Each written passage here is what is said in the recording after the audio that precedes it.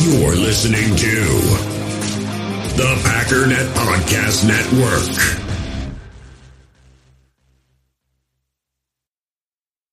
We all have smartphones, and we all know they're pretty amazing, but they also can be amazingly distracting, especially when we're around other people. So US Cellular wants us to reset our relationship with our phones by putting down our phones for $5.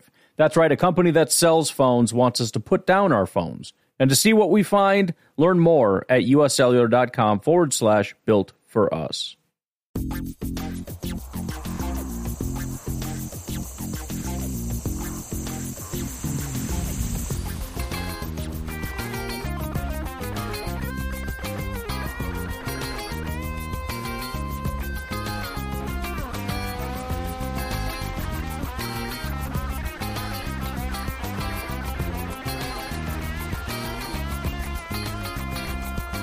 You're listening to Cheese and Packers, a project powered by the Packernet Podcast Network. I am your host, JJ Leahy. I am joined once again by good old Coach Hahn. Y'all know him. Coach, how you doing? Thanks for coming on the show. Dude, it's my pleasure, man. It's always great to just get together with you and talk some football. It's going to be a blast. You joined us for the Packernet live stream coverage of the draft. Had a blast with you on there. Question for you. Were you able to enjoy any of the draft, given how many picks came off the board and were not offensive line picks? You know me well, man. To be honest with you, yeah, I mean, I enjoyed the draft. I don't get as in-depth as many of you or your listeners. I don't really know as much about draft strategy and that sort of stuff. So it was really cool to get in there and learn a little bit and then just kind of tinker around with all the teams and see, that's an interesting pick, or that might be a perfect scheme fit and all of that stuff. And then, lately just kind of go back and see if I can analyze some of the strategy used in the draft, just to kind of get an idea of what we may be seeing in the future, specifically for Green Bay. So one nice thing is that last time we had you on this podcast, which was just like a week or maybe 2 weeks before the draft, I'm starting to forget now. One of the guys that we talked about was Sean Rhyan. He made your top three. Actually, the way I wrote down my notes, you had him as your second favorite tackle prospect for the Packers. Trevor Penning, would have been nice, but I think number 2 is pretty good. Yeah. As you said, that number 2 tackle prospect for guys who were possible to fall to Green Bay. We kind of guessed that Charles Cross wasn't going to make it there, and Evan Neal and some of these top tier guys wouldn't make it that deep in the draft. But and then seeing Trevor Penning go, it was like, okay, Sean Rhyan would be a good fit. Not going to lie to you, I really thought Green Bay was going to take Tyler Linderbaum in that first round. But kind of going back and taking a look at their picks, I guess it kind of makes sense as to perhaps why they didn't. So I think in the end, it's a big vote of confidence for Luke Butkus and for Stenavich. Sure.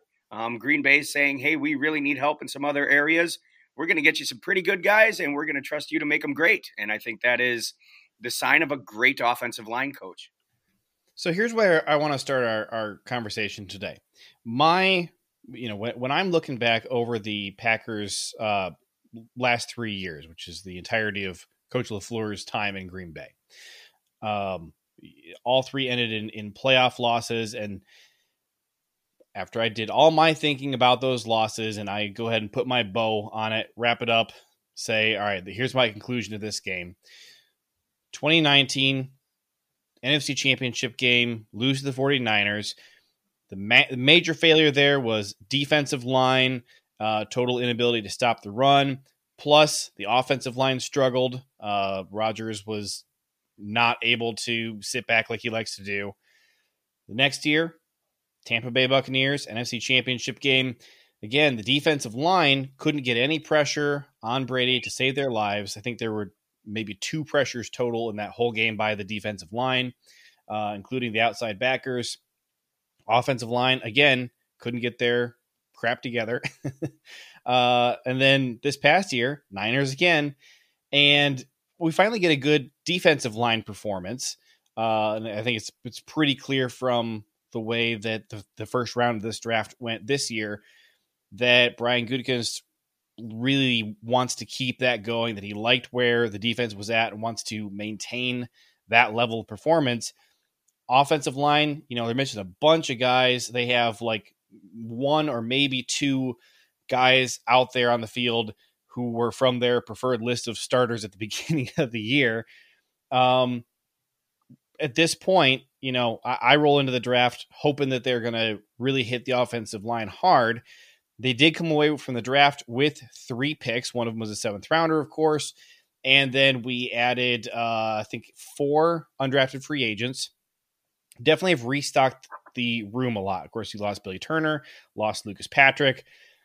As I'm looking at the offensive line right now, because we don't know for sure when we're going to get Elgton Jenkins back, and when he's back, how much of him is back right away, and where do you really want to stick him? I think we know left tackle is going to be David Bakhtiari. Other 4 positions along the offensive line, I think, are up in the air right now. And you got this race, I would say, between John Runyon, who was our left guard last year, Josh Myers, who was our center last year, Royce Newman, our right guard from last year. Those 3 guys, plus new additions, Zach Tom and Sean Ryan, picked in the 3rd and 5th round.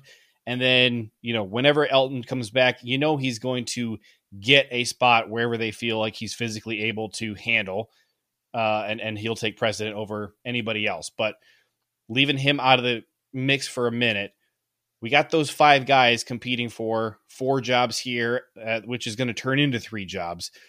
All that long spiel to say, let's have a good old talk about the guards and center and who the heck is going to be our right tackle this year and how these new guys fit in with the old guys. Yeah. That's kind of the $1 million question, isn't it? I went back, and so the last time I was on the show, and you kind of mentioned it, post show, I had mistaken Josh Myers for Corey Linsley. So I was looking back on some tape from Jacksonville, and then those Ohio State centers. Yeah, they're all the same, right? They're all just very, very good.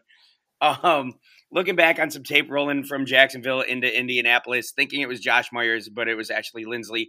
So I went back and watched some Josh Myers stuff. If he can stay healthy, he's your answer there. Okay, that's your guy there. I think left guard should be pretty much wrapped up with Runyon. I didn't hate what I saw from him. Obviously Chicago scooped up Patrick. I think it's a great pickup for them. Sure. Going to help a lot of their woes. But now you're looking at an entire right side of the line that has to be replaced or be figured out. So now this becomes this really cool battle, I think, between Yash perhaps could be in the mix. Oh, totally forgot to mention him. I should have. Yeah. Yeah. So you got Yash, you got Royce Newman, who should be in the mix. And then you got Zach Tom, and you got Sean Ryan, and then you got Rasheed Walker if he can claw his way through. So you've got some options there. None of them truly ideal for right tackle, I think. Certainly for right guard, though. You've got a couple that are really kind of looking – I didn't hate Royce Newman's game there. So if he can continue to elevate, he could be the answer. But then really taking a look at, just the raw build and the aggressiveness, I think Sean Ryan is going to make a true push at right guard. Now, of course, the answer or the question becomes, what do you do at tackle? I think both Zach Tom and Sean Ryan tend to dent the pocket quite a bit, which is going to be a real struggle in the pro game when you see differences in 10 yard speeds of quarter seconds or better. I mean, they're going to go against some elite edge rush, and you got to be able to really move to get out there, but not only move to get out there, actually hold your own against it. You can't just hit contact and be driven back into the pocket. So that was when you say dent the pocket, are you saying that they get pushed back or? Yeah, denting the pocket is where your outside shoulder. So for a right tackle, the right shoulder, that strong side shoulder, it's turned a bit. And if that shoulder can get turned, it tends to do that naturally as you're starting to gain the angle in your pass pro. It does that a little bit naturally. So if you let the pass rusher's hands into your chest, they can really twist you. It's a difficult thing to get out of. And then they can do what we call run the hoop or take the shortest path possible to the quarterback. So in order to kind of fight that, you have to have great core strength, and you got to kind of bowl back into it and settle your hips down. And when doing that, you can start to collapse that pocket in a little bit. I thought that was a big concern coming out for both of them, for both Zach Tom and Ryan. And then taking a look at their film, it's seeing that they're denting the pocket, and then seeing that this is kind of Green Bay's MO, where it almost seems like they don't really care that much about it. I do often wonder if a lot of the escapability of Aaron Rodgers comes into play there, where when that pocket gets dented, he can go ahead and hit his escape route. And then that's when we see scramble drill happen. That's when we see all the magic happen, right? When he's able to go ahead and get out of the pocket. Some nice things schematically they can do. You can slide protect that and give chip and go help from a tight end, an H-back, a running back, whatever that is. You can kind of slow some of that stuff down schematically. Obviously, there's cons to that. Can't have a 5-release game. You can't do man slide, all that sort of stuff. But schematically, there are some answers there if your right tackle is going to struggle. And to be honest with you, your right tackle, you're going to have patience, whoever it is, as long as their name isn't Elton Jenkins. You're going to have a little bit of patience coming into this, and understanding weeks 1, 2, 3 probably won't look the same as weeks 11, 12, 13 for some of these guys. So you got to give them a little time to develop. You got to trust Luke Butkus. I'm sure the Packers are going to scheme up a lot of help for him early on, and then hopefully they can start to kind of take those reins off and see where they can go from there. Last year, the run game really never got going. And I think some of us were a little bit surprised by that, especially when Josh Myers was in the game. He's such a big guy. Ohio State runs the ball real well. I think some of us were a little bit surprised that even when he was in the game there, the run blocking, really never got up to acceptable levels at any point in the year. Yeah, I think a lot of that kind of has to do with the continuity problems that you saw with the offensive line. I was wondering about that. It's just such a revolving door, and this sort of stuff. There's a real feel to offensive line play, especially in the run game, and it's a very difficult thing to describe with words. Like, you have to see it, you have to be around it, you have to experience it. There's no way to really describe it, but as 2 or 3 guys really start to work together, there's this communication that starts to develop that's non-audible, that you just kind of start to understand and know. You gel, really, and you understand and know what that guy's about to do. So it's really difficult, like for a guy like Josh Myers, who is big, who is punishing coming off of the ball. You got to understand the other people on the line of scrimmage are big and punishing as well. So sure. If you can work those double teams, you get a combo off, a scrape up to linebacker level. That's when you see some of these really big runs develop. If that sort of stuff isn't happening, if you're a little bit late to the scrape, if you're a little bit too early on the let go, so all of a sudden you get a defensive tackle blowing through a double team, whatever that is, if you don't have great continuity there, you're going to struggle a bit in the run game. Well, what about Jon Runyan in the run game? Because, and I know that you're not the biggest fan in the world of PFF, and that's fine. PFF really likes Runyan as a pass blocker, and they were pretty underwhelmed with what he did as a run blocker. They graded him out well below average. Sure. I don't think Jon Runyan is terrible. I mean, his pass pro game is better. Let's be honest. He does tend to lean coming off of the ball, which allows him to get shocked and shed. We call it spilled. He can get spilled off of a lot of these blocks, especially in a wide zone scheme. And then when you come back, your counter is usually duo or inside zone. You got to be able to displace weight. You got to be able to move weight if you're going to be a successful run blocker. Oftentimes you'll see him lean, and it's just a habit that's developed by big guys as they go through the game, right? Like you can lean on dudes because you've always been bigger, you've always been stronger. You get to that pro level, it's a little different. And again, these are 26 years of habits that have to be untaught. So it's going to take a really good offensive line coach to do that. I think you got one of the best in Butkus. I think you got one of the best in Stenavich. So I think that'll develop even more. I think the big thing is just stay healthy and stay healthy with 5 across the line. If you can do that and continue to build that continuity, then you get Runyan and Myers working together a little bit more.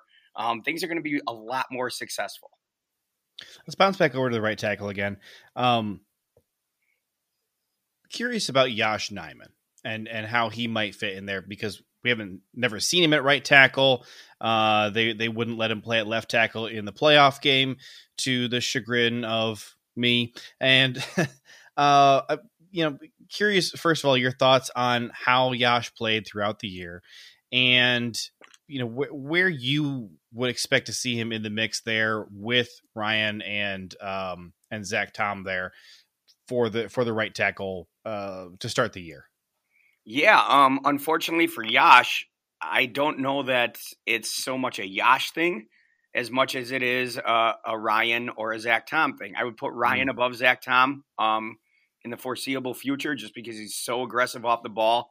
He's a punisher in the run game, and his flaws are the same as Zach Tom's in the pass game. Okay. I'm not exactly sure that it's really up to Yash. I mean, we've seen him. He came out of Virginia Tech, 3 years ago now? We've seen Sounds him right. climb around. He climbed around a little bit on the practice squad, right? And then he was able to develop into a relatively decent offensive lineman depth-wise, and then did his job, when called upon, but wasn't that exceptional dude. Didn't take that leap like you were kind of hoping to go from practice squad to active, and then active to, developing into quality starter. So it might be, I mean, I've been wrong before. Yash, it'd be awesome to see Yash get that right tackle position.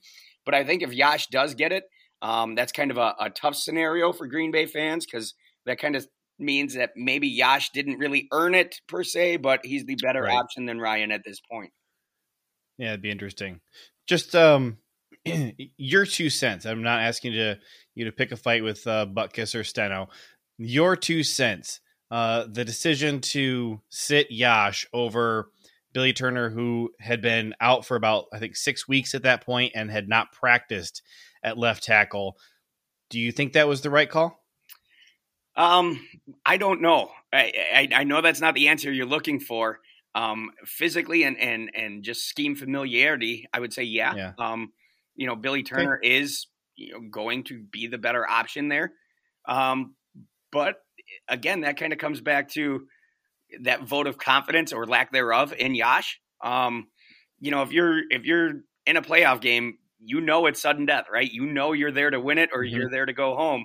And if you have more confidence in Billy Turner at a position that he hasn't practiced very much at and hasn't played very much at, I think that's kind of a screaming condonement on Yash Nijman, right? Yeah, for sure. Zach Tom, talk to me about what you like about his game, and then describe him as a pass blocker. You mentioned that he and Ryan have very similar shortcomings in their pass protection game. Sure. Love Zach Tom's feet. I mean, I will stand on a mountaintop and say this. Nick Tabaka, his old offensive line coach at Wake Forest, one of the pioneers at building the block from the ground up, all about foundational stuff, all about the feet, all about the knee bend, all about the hips and the angles and covering ground and using angles in the pass pro game. Love it. This is the Nick Tabaka special, if you will, is Zach Tom. He is exceptional at covering ground. He's exceptional at covering up, especially wide defenders. You get a 7 technique or even these wide 9s that you'll see every once in a while out of a scheme like Washington or Minnesota. It's a long way to cover ground. It's a long way to go. Zach Tom does that incredibly well. Now, when he gets into contact is when we tend to have a little bit of trouble. Okay. He's lacking a little bit of aggression to me, and he's lacking a little bit of beef upstairs. He covers ground exceptionally well. He gets to where he needs to be, and then it's almost like his feet freeze for a second or just kind of stop moving, and he more so catches the defender as opposed to bringing the pain to him a little bit. Gets himself set up in a great position. We saw it in a ton of the film against Florida State, and again, every once in a while against Vandy. Gets himself into great position with just dumb athleticism, and then just kind of waits for something to happen. You want to see that nasty, that dog come out a little bit.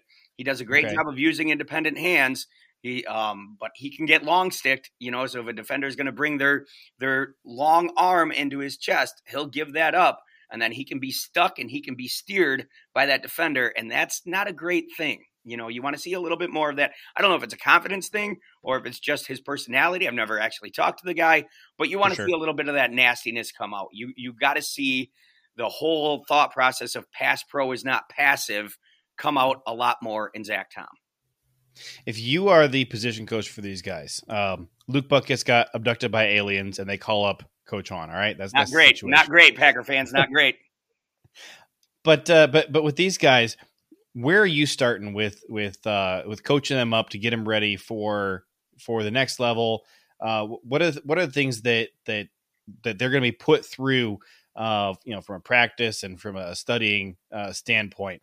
And part of why I'm asking you is because I know that you talk to a lot of these coaches, Butkus, for example. You got a little bit of a window into what kinds of things they prioritize and kind of what their system is there. But also you've also watched these guys and you know some of the things that they need to be working on individually.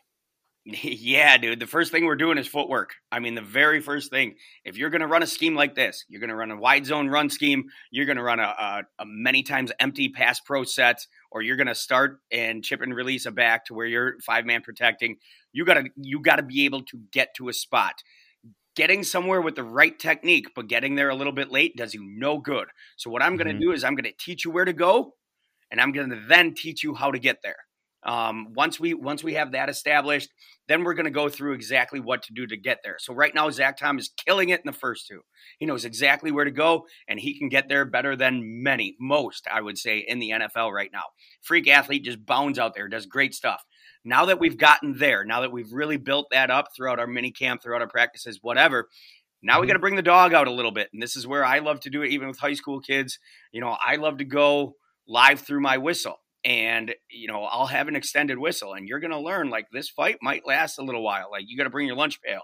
So we're going to give the offensive lineman a bit of a disadvantage, and we're going to go ahead and start that defensive end off sides. We're going to go ahead and start that defensive end 3 yards away from you. Like, we're going to start you in a losing position right away. Ooh, I like where your feet are staggered and you're in a bad position, and that defender is going to be locked up on you. And you got to show me your moment of truth. You got to show me how you're going to get out of that. You got to start to learn from a disadvantaged standpoint, because you're not going to go against practice dudes on Sundays. You have to go against the very best. So I'm going to take these dudes who may not be the very best right now, and I'm going to give them the advantage, and you're going to fight your way out of that. And once we start seeing those type of actions really start to come through, and we do it with the utmost positivity, right? Like, we just celebrate. Like, sure. You would think we're scoring a touchdown every play because an offensive lineman had the ability to fight back against pressure crossing his face, something like that.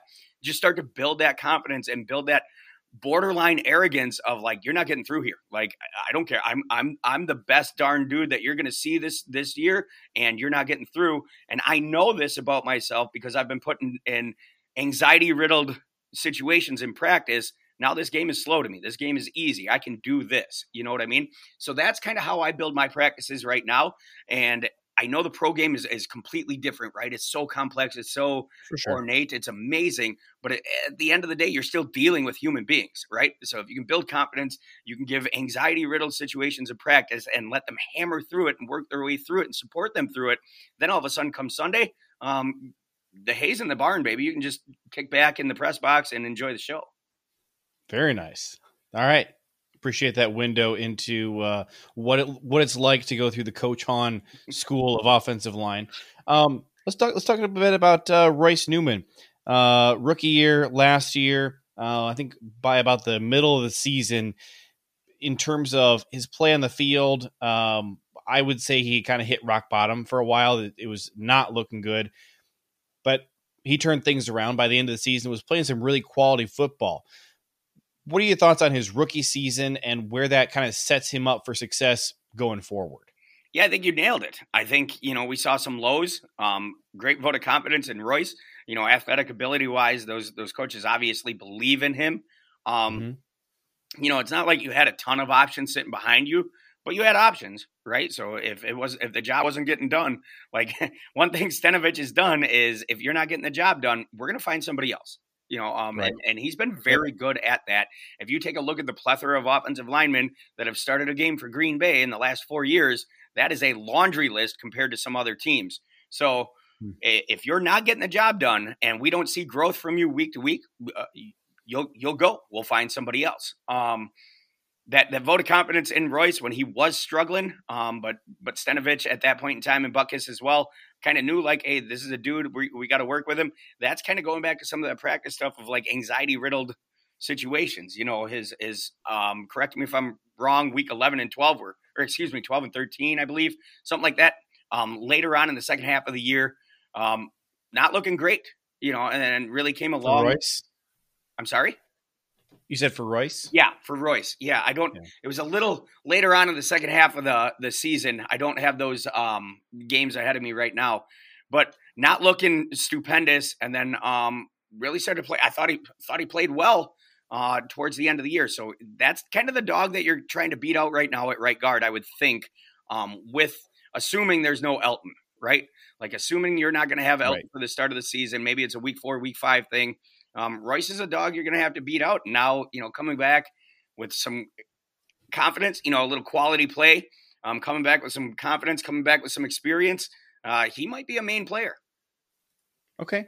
That'd be interesting. Yeah, I'm looking. I know week 8, week 9 against Kansas City was definitely where I was kind of ready to run him out of town. I'm curious if, it's been a little while. What's your recollection from the Jordan Love game in terms of what we saw from the offensive line? Because there are a lot of moments where you can watch some plays from that game. And, I, as a layman, am looking at it and saying, I don't know how Love is supposed to get anything done because nobody's blocking for him, and how much of that, of the offensive line struggles were a result of who was under center, probably a lot of them. What's your recollection of that? We all have smartphones, and we all know they're pretty amazing, but they also can be amazingly distracting, especially when we're around other people. So US Cellular wants us to reset our relationship with our phones by putting down our phones for $5. That's right, a company that sells phones wants us to put down our phones. And to see what we find, learn more at uscellular.com/built for us. In the hobby, it's not easy being a fan of ripping packs or repacks. We get all hyped up thinking we're going to get some high-value Jordan Love card, but with zero transparency on available cards and hit rates, it's all just a shot in the dark. Until now, introducing slab packs from arenaclub.com, the only repack that provides real value, a complete view on all possible cards, and clear hit rates for each one. Now when I buy slab packs on Arena Club, it finally feels like I know what I'm getting. And honestly, the best thing for me and my son is the fact that we're kind of novices into this. When I walk into a card shop with my son, and a card says it costs $40, kind of just taking his word for it that that's a good value.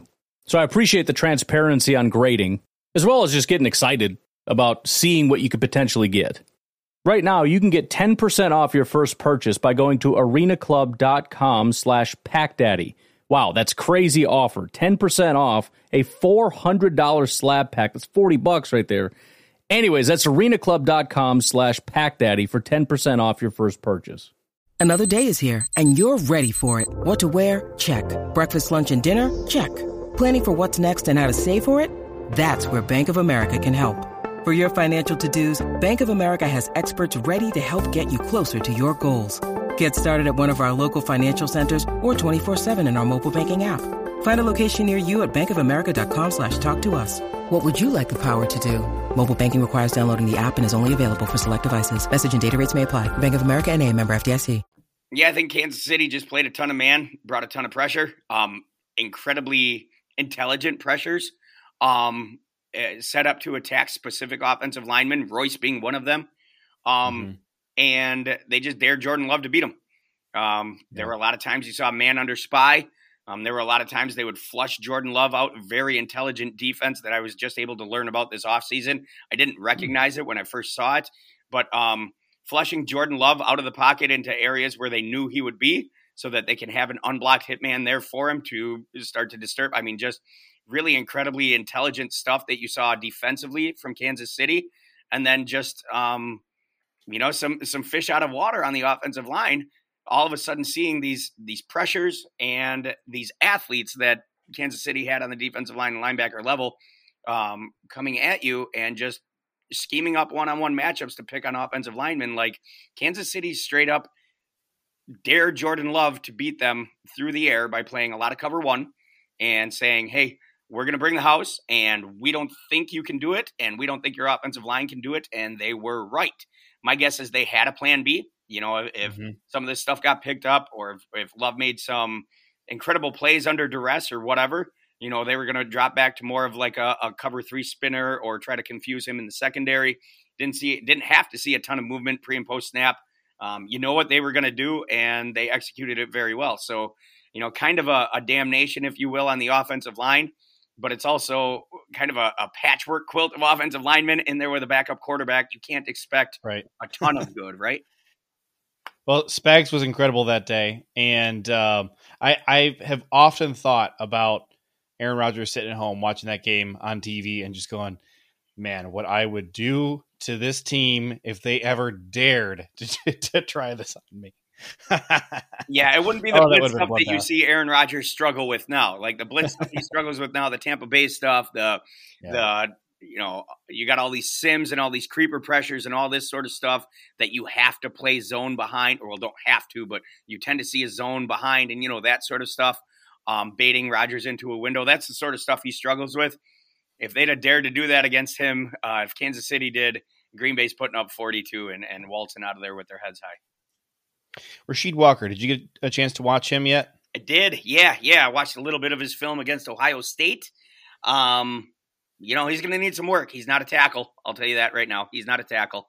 I like the guy. I think he's got ability, especially if we can tuck him inside into a phone booth. But, the poor guy against Ohio State was kind of out to the wolves, mismatched on speed, mismatched on bull rush, had some struggles there. If you can give him a little help by protecting him with just the splits of the center and tackle around him, I think he's got some solid ability. I just don't think that I don't think he's a tackle answer unless he develops something like Yash did when he went from practice squad up to that active swing tackle. Yeah. Another guy on the offensive line, got a undrafted free agent by the name of Caleb Jones. Have you checked him out yet? Have you heard of him? I've not. No, I mean, I've heard of him. I saw him come across some of the wires and stuff, but I've not given him any real looks. Just been kind of diving into the drafted dudes and really trying to take a look into them as well as what your current roster is. So, Jones, I got nothing for you, man. Well, the reason I bring him up, he's a really intriguing guy to me. At 6'9", 370 pounds. This dude is the biggest guy on our roster by 2 inches and 40 freaking pounds.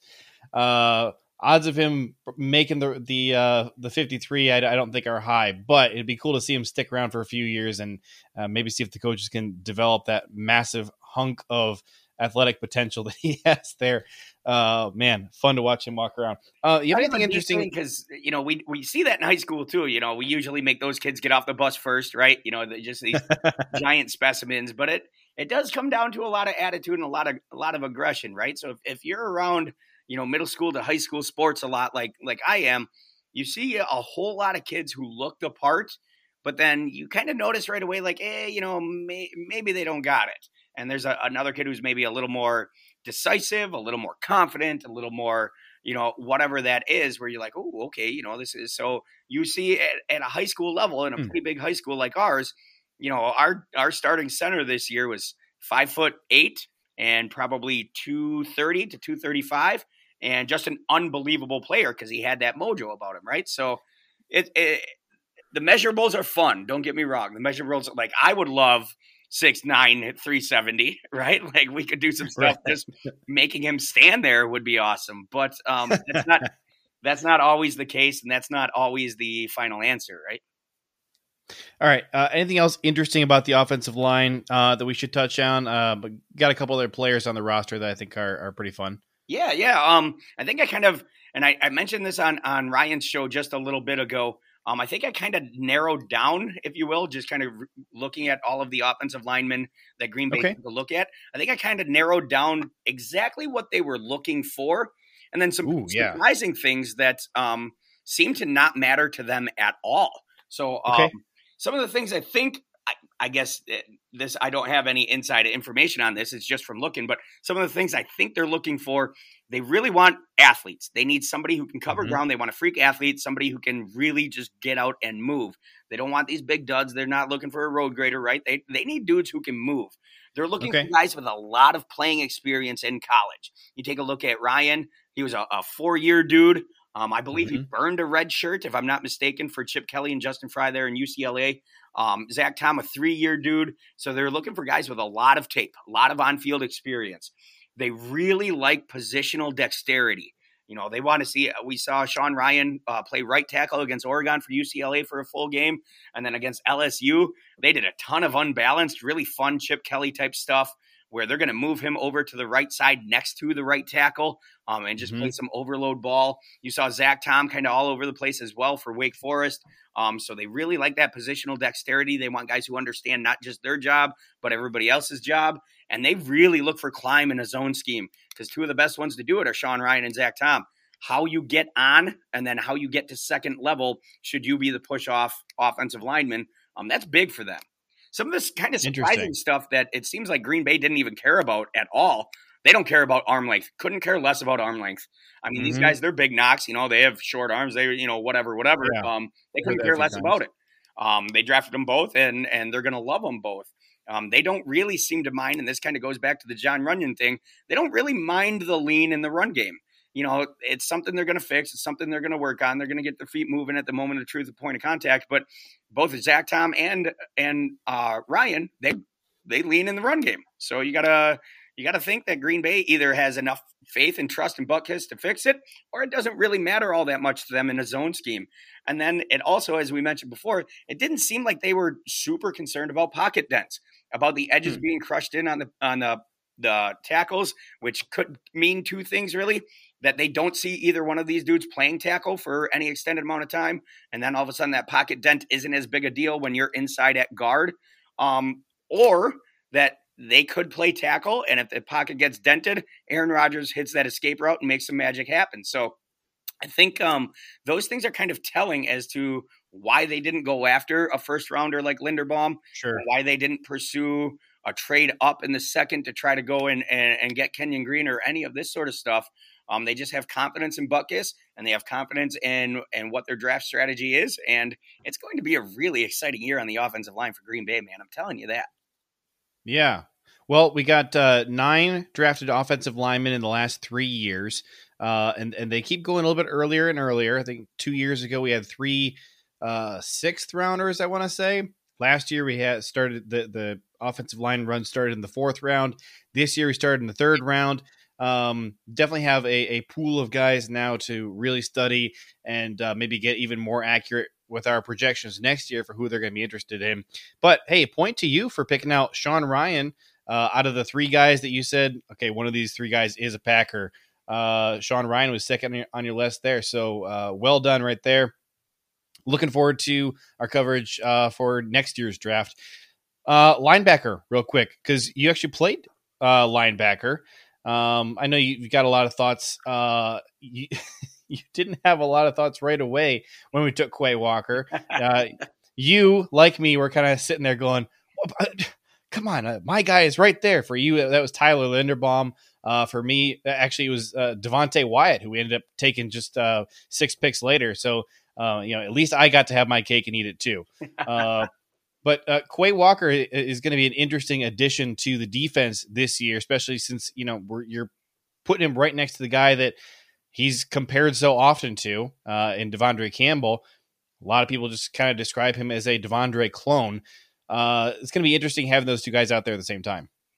Yeah. Now, clarification for your listeners, when you say I played linebacker, you're technically correct, but what I was really good at was allowing flat routes to get outside of me and go score. That was, if there was a position for that, that's exactly what I did a great job at that.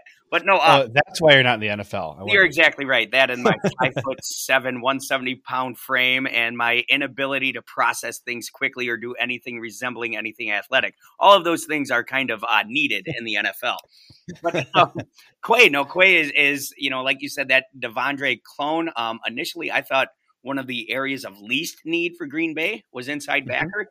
I thought we'd see one 5th or 6th round maybe. So for them to pop off first round, that kind of felt like initially like, oh, that's a Joe Barry pick. But going through and seeing how he runs his defense, and this is a guy that, defensively, I lean on Sam Holman a lot. He's incredibly intelligent at, how Green Bay slings the fits and all that sort of stuff. So I lean on him a lot. And watching Quay react, it's like, this is a prototypical dude that you want. Green Bay is going to try to spill as opposed to box, which means they're going to try to take these inside runs and push them to the edge and rally to them. And you can do that when you have safeties like you have that love to run the alley, and then corners that aren't afraid to set the edge. I mean, you got some dudes, especially if you start tucking Jair into some nickel stuff, you got dudes who are not afraid to set the edge. So you can spill out to them and then get these really stalking type linebackers who move laterally well, who are patient, who are disciplined, and then just absolutely shoot and trigger when they see that hole. So we've seen this whole unbelievable shift in linebackers lately, where it went from this big Brutus mean dude who's just going to hammer through a gap and blow up a guard or a center, to now these kind of faster, more athletic kind of stalking, almost to the point where it's like they're playing running back on defense, where they're just going to patiently wait for everything to develop in front of them. And when they see the daylight, they go attack it. And that's what Devondre does so well, right? He is just an absolute predator. He just stalks and stalks and stalks. And there is absolutely no hesitation when he sees those blocks start to develop and he knows where that running back is going to be. He is just a violent player when it comes to that, but it's a really difficult thing to find, right? Imagine being patient, and then just knowing exactly when you're going to attack and getting there without hesitation. So to have a scrape-fold player like Quay in there with Devondre, if they do see the field together, if they're not in direct competition while Quay continues to develop, if they do see the field together, y'all are in for a treat, man. Because then imagine the fun stuff you can do in the blitz game, right?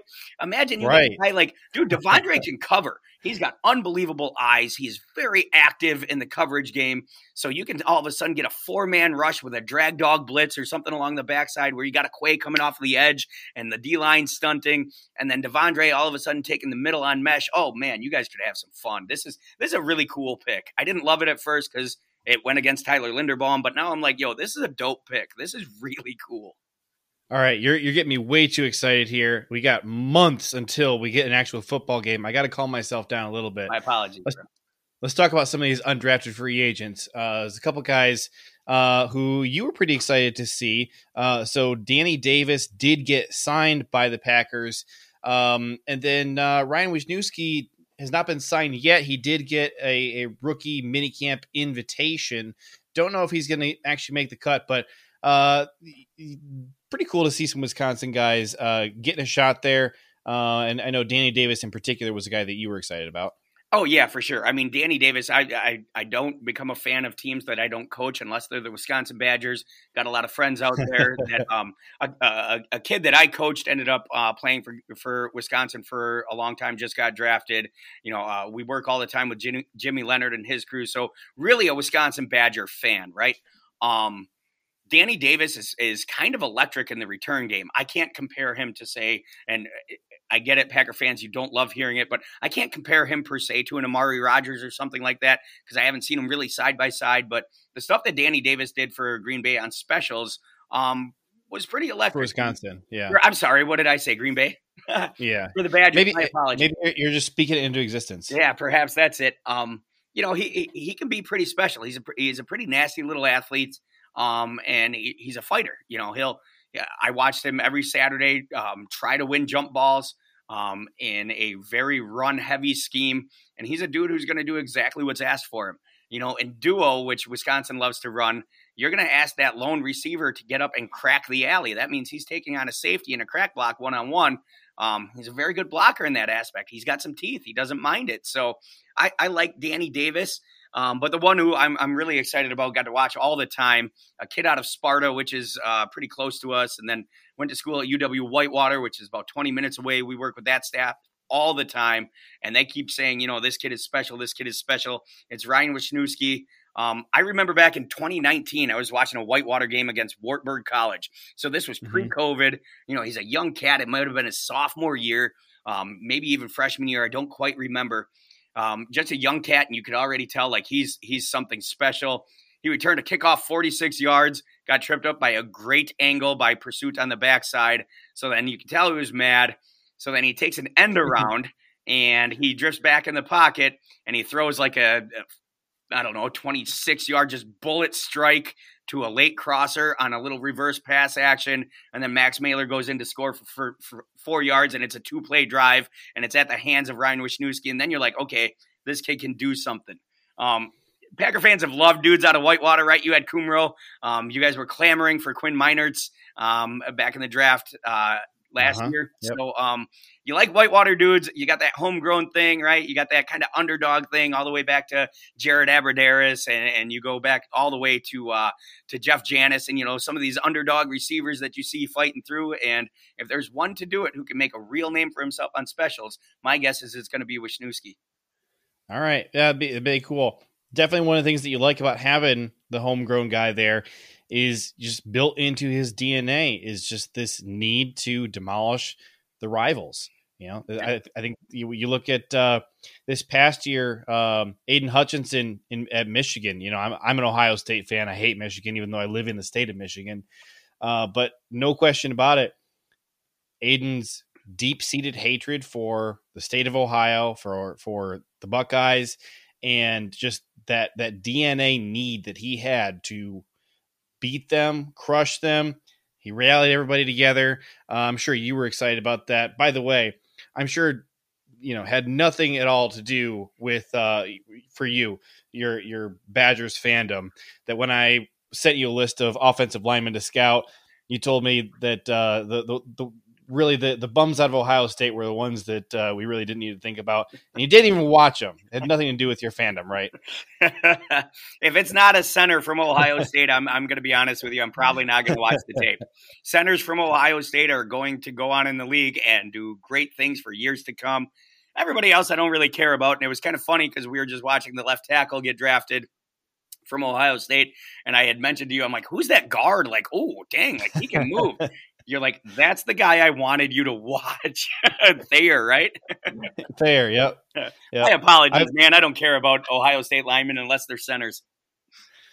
Well, you know what? The good news is that the Packers apparently really like Ohio State centers as well. Yep. So in the future, we can look at some other guys out of there after Josh Myers retires. There you go. All right, I'm gonna let you get out of here, dude. Super appreciate you coming on here. You got some cool events coming up this summer. Who is it? Is it Aaron Jones who has a camp that you're going to this summer? Yeah. We're going to be rocking the Aaron Jones camp again on July 7th up in Green Bay. That's always a great time. You get to see really that Packers support. I do a lot of these camps around the summer, around the area with Vikings, Bears, just a ton of cool pro events. You get a lot of these guys like Larry Fitzgerald comes back home to the cities and all these sort of things.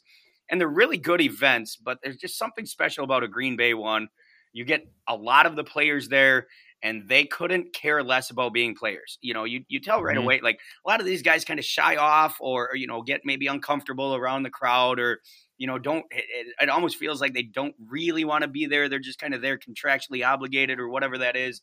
Green Bay, man, it's a whole different experience. Aaron Jones is racing these cats, and you got 8th graders that are running, 4.9 electronic 40s, like fast kids. Aaron Jones is racing them backwards, and he's, running jump balls with the kids. We were in some inside zone read type of stuff with these guys, and he's, being the read defender and literally tackling kids, and the kids are having the time of their life. So it's just different in Green Bay. It is a business. Don't get me wrong. It's always going to be a business. But if you can make a business and get that community feel and a little bit of that family feel, I think that's what draws a lot of people to the Green Bay Packers. And you see that it's, from the top down, it's a business and they're very good at doing business, but it's also a community and a family. And it's just a neat thing to see. So I'm super excited for that. Always a good time up there in Green Bay with all the Packer players. Well, cool. Have a blast, and then got to get you back on this show again soon, hopefully to talk tight ends. You down for a big tight end conversation? That'd be fun for me. Always down to talk tight ends. Unfortunately, my dude out in Denver now, so I'm going to have to try to muscle my way back into that film room to talk some tight end stuff. But, be a new source. Yeah. We'll see what the Aaron Jones camp brings this year. That's another reason I do it is I can sneak into the film room with the guys. So.